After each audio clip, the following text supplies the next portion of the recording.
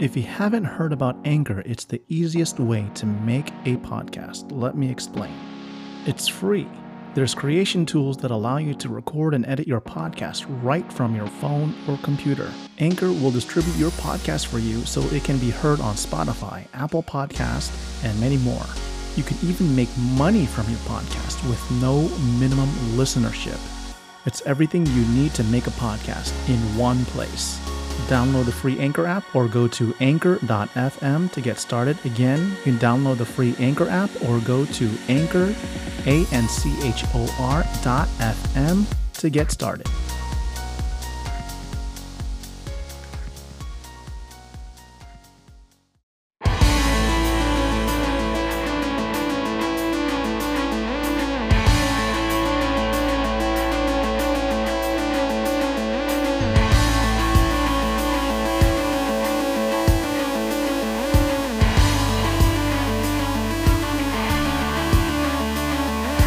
Welcome to Wiser Wednesday Experience Speaks, a podcast that discusses the improvement of physician engagement and physician documentation habits by focusing on the core aspects of clinical documentation integrity. Here is the creator and founder of Core CDI, the co-founder of Top Gun Audit School, and your host of this podcast, Glenn Krause. Hello, this is Glenn Krause from Wiser Wednesday Experience Speaks, and today I'm really privileged to have two excellent guests on the show, Dr. Tisha Titus, and we have Paula Benoni. Thank you, ladies, for being here. To give you a little background of each, they have an excellent background in medicine. Dr. Tisha Titus received her residency training at Mayo and Emory, and during her nearly 20 years career as a physician, has worked in public, private, nonprofit, and academic sectors. She is boarded in preventive and addiction medicine and currently works as an independent consultant. Dr. Titus' interests includes academia, research, international health, and health disparities. Secondly, we have Dr. Paula Benoni. She's a graduate of Drexel University College of Medicine. She's board-certified in internal medicine, fellow in the American College of Physicians.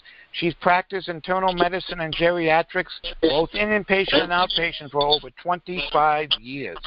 She has 10 years of experience as a physician advisor and as an expert for Medicare appeals. Her final position was a research physician deeply involved in development of content to provide guidance for medical necessity reviews and appeals.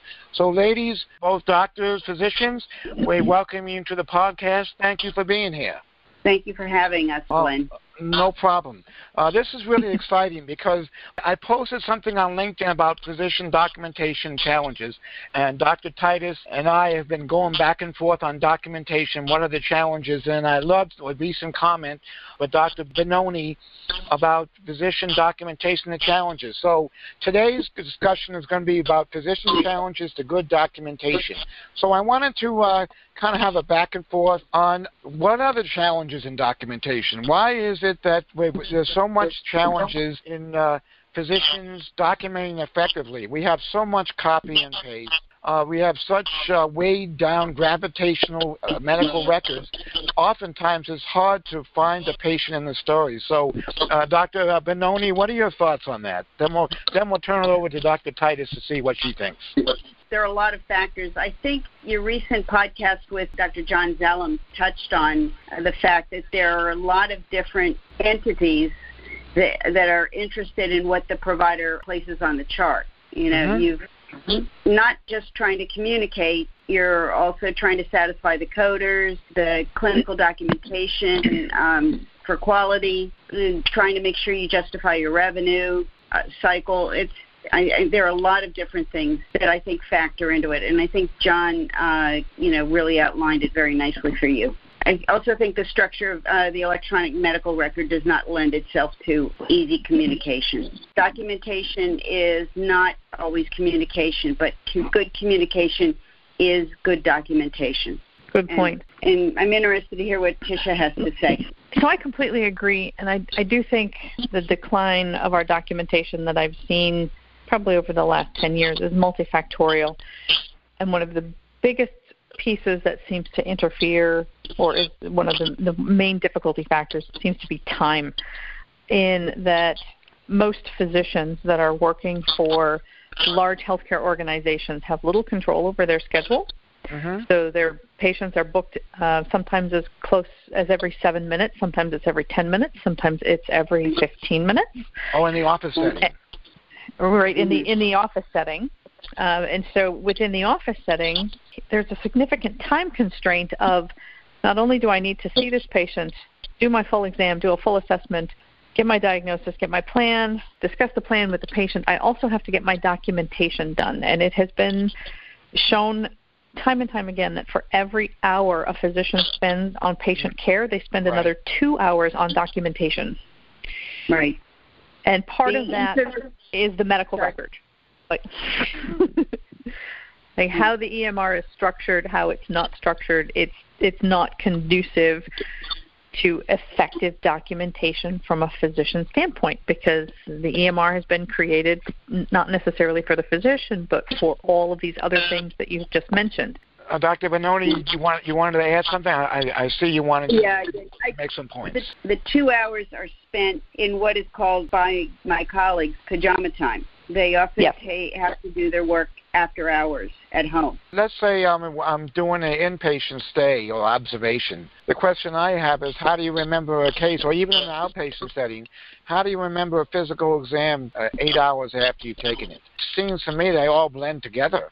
So I think that's part of the challenge is remembrance of a case. I'm doing a chart review right now for Indian Health Service in California. They got some unique EHR where you just point and click. It's really collecting information for the billing of the E&M. It's not collecting information from the patient's story. Is that what you're seeing as well in your practices, or what's your observation? Yes, I think so. And I agree. The point and click and the pull forward are part of the physician compensation to assure that they can get as much information in while they remember it before they move on to the next patient. To me, that's the biggest challenge, is that you get some information that's inconsistent, doesn't make any sense. I mean, I had a case recently I saw where the doctor checked off in the H&P hypertension and pregnancy on a 65-year-old male patient. And what do you call it?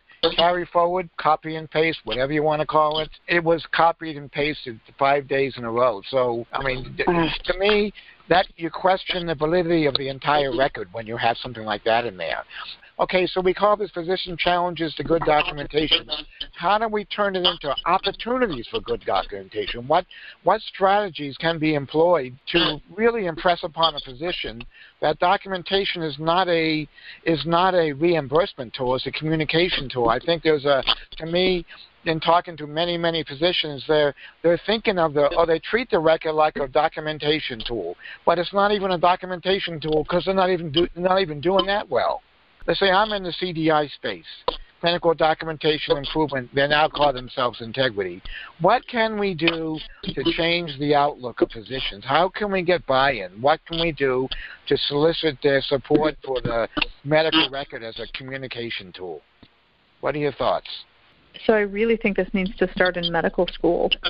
So in medical school, when they're teaching the students how to gather the information and to make a differential, how they write that note needs to be included in there. And that needs to be continuously reinforced as they continue to progress through their training and education. So that should still be included during orientation, during their residencies. This is the appropriate way for you to document, to communicate the information on your patients to other providers. And then you need to continue to reinforce that with each year of training, and you need to go back and you need to relook at it. And it really does need to be more of a PDCA type of thing, because, yes, we get time constraints and EMR changes and lots of things happen, and we as physicians may fall off the wagon and get perhaps a little less clean in our documentation as time goes on. Part of it is out of complacency, part of it is out of time constraints, part of it is the electronic medical records. There's a lot of factors. And so continuing to reinforce and to keep going back to say, am I doing this correctly? Is somebody checking this to make sure that I'm doing this correctly? And what do I need to change moving forward to make sure that this is the best documentation that I can provide? Right. I agree with Tisha. I think it's a cultural change that needs to happen. As she said, it has to start in the medical school. The emphasis on oral communication skills has improved over the past several years, because we've spent more time instructing and teaching physicians and residents and medical students how to better communicate orally, prognosis. There's a lot of discussion about that, discussing treatment options, trying to motivate the patient to do the right thing. And I think what we need to do is do a similar movement with written communication skills. I mean, most physicians are more scientifically oriented, and there's an emphasis on quantitative, knowledge in medical school. And the writing skills are de-emphasized, even though there is a requirement that you take basic composition courses to go to medical school. Most of the students there, even if they have a background in liberal arts and could write, they're often better writers than the purely scientifically minded students. But there has to be more emphasis on communication and writing skills. And so my question, Dr. Titus, is, okay, you say sometimes physicians, or I shouldn't say oftentimes physicians fall off the wagon. So once they graduate from residency, I guess I want to direct this question at both of you. Who's best to keep physicians or reinforce? I mean, we have the CDI, or Clinical Document Integrity Program. I think Dr. Tisha made a great statement the other day when we were discussing CDI, or Clinical Documentation Integrity. The question came, I think I asked you, Tisha, why is it that documentation is not improving? We have these CDI programs around for about 12 years. And I want you to elaborate on your response, because everyone should hear this and really take action. And directly it answers my question. Who should be helping physicians stay on the right track? So just like everything in medicine, it really takes a village. So that means, yes, we need our CDI experts to come back to us and say, these are the places that you can improve, but we also have other processes in place. We have peer review processes in place. Right. But still, it starts with the training and the reinforcement.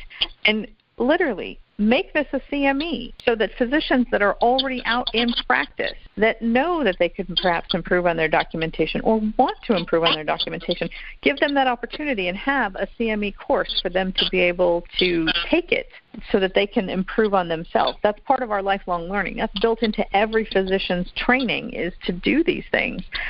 I just don't think that there's a good vessel for them or a good mechanism for them to be done right now. Well, Tisha, I think there are some ways to do it. One is, if you're in practice and you're reading a colleague's notes, or they send you a letter. I mean, they're probably all electronically generated now. But if you find instances where somebody does a really good job of communicating in writing to you, I think we have to give them positive feedback. Wow, that was really helpful. The letter you sent me, or the email you sent me about so-and-so patient. And I think that's one way to make people change, or help people to change. The other is, there are a lot of programs now where the medical students are being taught to write. It's more about their experience as a student or with patients or whatever. But there are some programs, such as at Temple University is doing this, where they're encouraging them to use their writing skills for expression. And I think hopefully there can be some spillover into the documentation as well, because it's a way where they work out their learning, what they've learned from their experiences, but hopefully it also improves their written communication skills.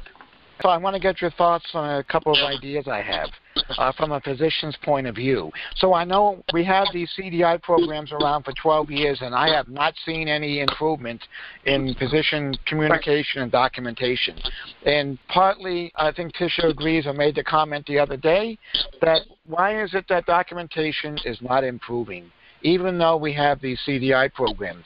And we both agree that the focus is on the hospital. The focus is on reimbursement for the hospital. Can the CDI, or do they play a role? Should they play a role in helping physicians become more proficient so they can work smarter, not harder? Because I've seen personally myself being able to provide physicians with feedback in a positive way on how to communicate more effectively. There's so many instances of 10-page H&P or 7-page H&P, where it can be really compacted into 2 pages, because we have a history of present illness that has a listing of 20 diagnoses going back 20 years, but they don't spend a lot of time talking about the present illness. We're talking about the past illness. So do you see any role? Do they play a role? Should they play a role? I do, but again, there's an old saying, I'd write you a shorter letter, but I didn't have the time. Oh, yeah, that's a good one. I love that. It was supposedly Mark Twain. I don't know if that's really true or not. But, there's an art to learning to pare it down. And what they did is, as Tisha said earlier, we want 5 words. We don't want 10 words. We want telegraphic information. And I think a lot of those HPIs, what they do is give you a lot of telegraphic information, or what I think one writer called police blotter. Yeah. And you really think it's true. And Tisha, I'm sure with your experience in addiction medicine, you know that the story is very important, not just identifying the patient as an overdose or somebody with addiction issues. There's a story behind it. Correct.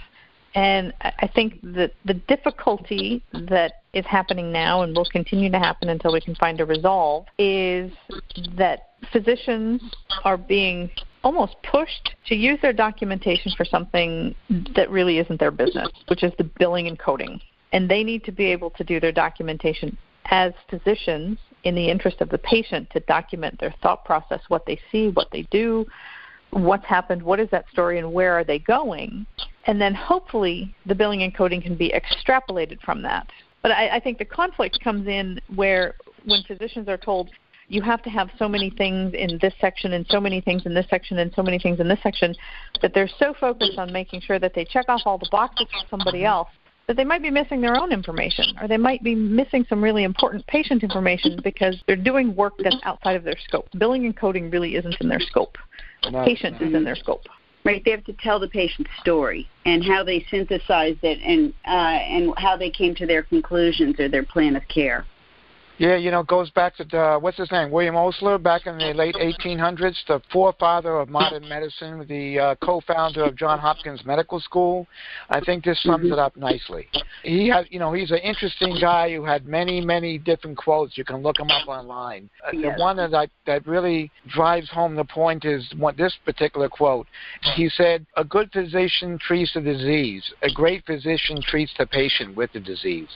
And I know firsthand that taking a good history and physical and finding the story, finding the patient in the story, allows a physician to arrive at a diagnosis. What I've been reading, 40, 50% of the time, so 60% of the time. And I know firsthand that's true, because I had a symptom that wouldn't go away, and I had a extensive workup. We tried meds, we tried conservative therapy, had a EGD, couldn't find the cause, still having the chest pain.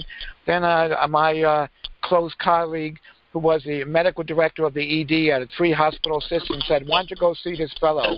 He graduated from the Cook County, which is now Strong Medical Center in Chicago, and I traveled about an hour and a half to see him, and he took an extensive history of present illness. He did a cursory physical exam, and after asking about 10 minutes worth of questions, it goes back to the fact that, like Dr. Tisha said, the physicians don't have a lot of time assembly line medicine, but he was just starting out, so didn't have a lot of patients yet. He came to a diagnosis. And it turns out all these procedures and workup and specialists I saw could have been avoided. So it goes back to a good patient story.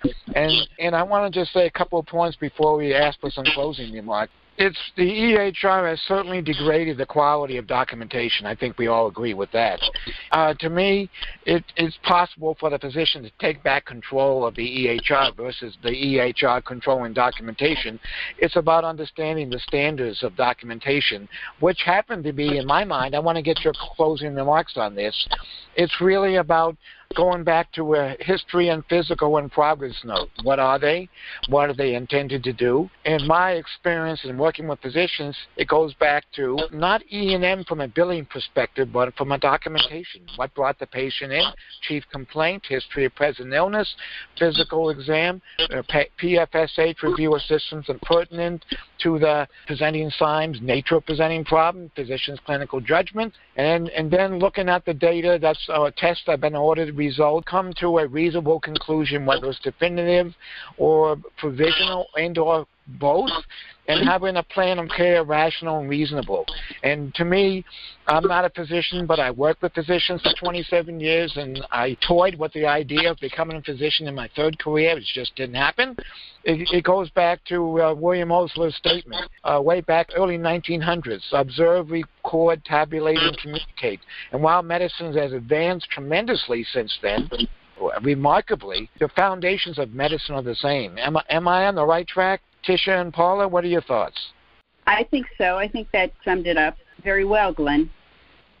So I agree, and I can tell you that I would choose dictation over an electronic medical record any day. Yes. Yes, I agree. I still see some physicians using Dragon, which is good, but they don't read the note before they sign off. There's a lot of inconsistencies and sentences that don't make sense, but at least there's something in the chart. So, it goes back to physician challenges to good documentation. We know what they are. We just have to address them. And I believe that CDI plays an important role. Dr. John Zellum said CDI can't do it alone. So I really encourage our CDI profession, people's professionals, leaders, physician advisors, to recognize that they play an important role working together with case management and UR, because CDI cannot do it alone, and the approach we're using today to improve the integrity is just not working. Any final thoughts, any comments? I appreciate your ladies' time, but anything that you want to add before we close off?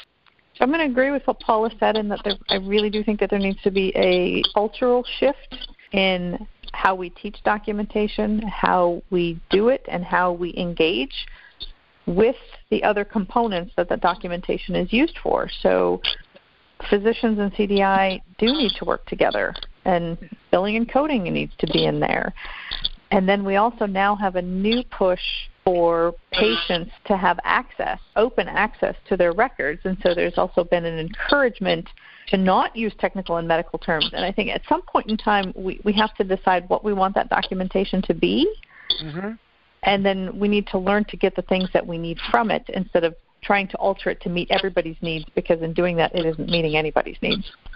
Absolutely. So I guess the take-home points I would like to mention: documentation is not a billing tool. It's a byproduct of good documentation. And physicians need to start as residents and students and residency, and not forget that their duty as a physician on behalf of their patients communicate effectively. And Dr. Titus and I recorded a podcast, was it last Sunday? And we're going to be releasing that with Candace Faison, who's CDI program director over audit at Premier Physician Practice in Columbus, Premier Physician Network. We talked about some strategies to drive improvement, and we really need to work together, CDI, physician advisor, case management, UR, and denials and appeals, because in 2021, there's wholesale changes to E&M 95 guidelines, and right. physicians can't communicate effectively in the office, which spills over into the hospital. Under 95 guidelines in 2021, they're going to be dead, because it's going to be based on time and or medical decision making, and time is going to require medical necessity, and that's not a concept physicians quite understand. In our Wise on Wednesday experience piece, I've had some really, really good speakers. Dr. Zellum's been on the show. We have podcast right here with Dr. Titus and Dr. Benoni. We've had several great CDI professionals. So go to your iTunes channel and check it out. If you go to Core CDI or core-cdi.com, there's a lot of resources there. So Dr. Titus and Dr. Benoni, thank you so much for your time today. Really appreciate your insight there is hope for physician challenges to good documentation. We just need to develop a strong strategy with CDI, physician advisors, case management, and also, CDI taking a strong role in helping develop training for residents and commissioners. Thank you for listening. Glenn Krause can be found on LinkedIn. Make sure to subscribe to Wiser Wednesday Experience Speaks on Anchor.fm or wherever you listen to your podcasts. Make sure to also visit core-cdi.com for CDI and revenue cycle consulting services and TopGunAuditSchool.com, a coaching service for hospital and clinicians. This podcast was produced by MedicalCodingGeek.com.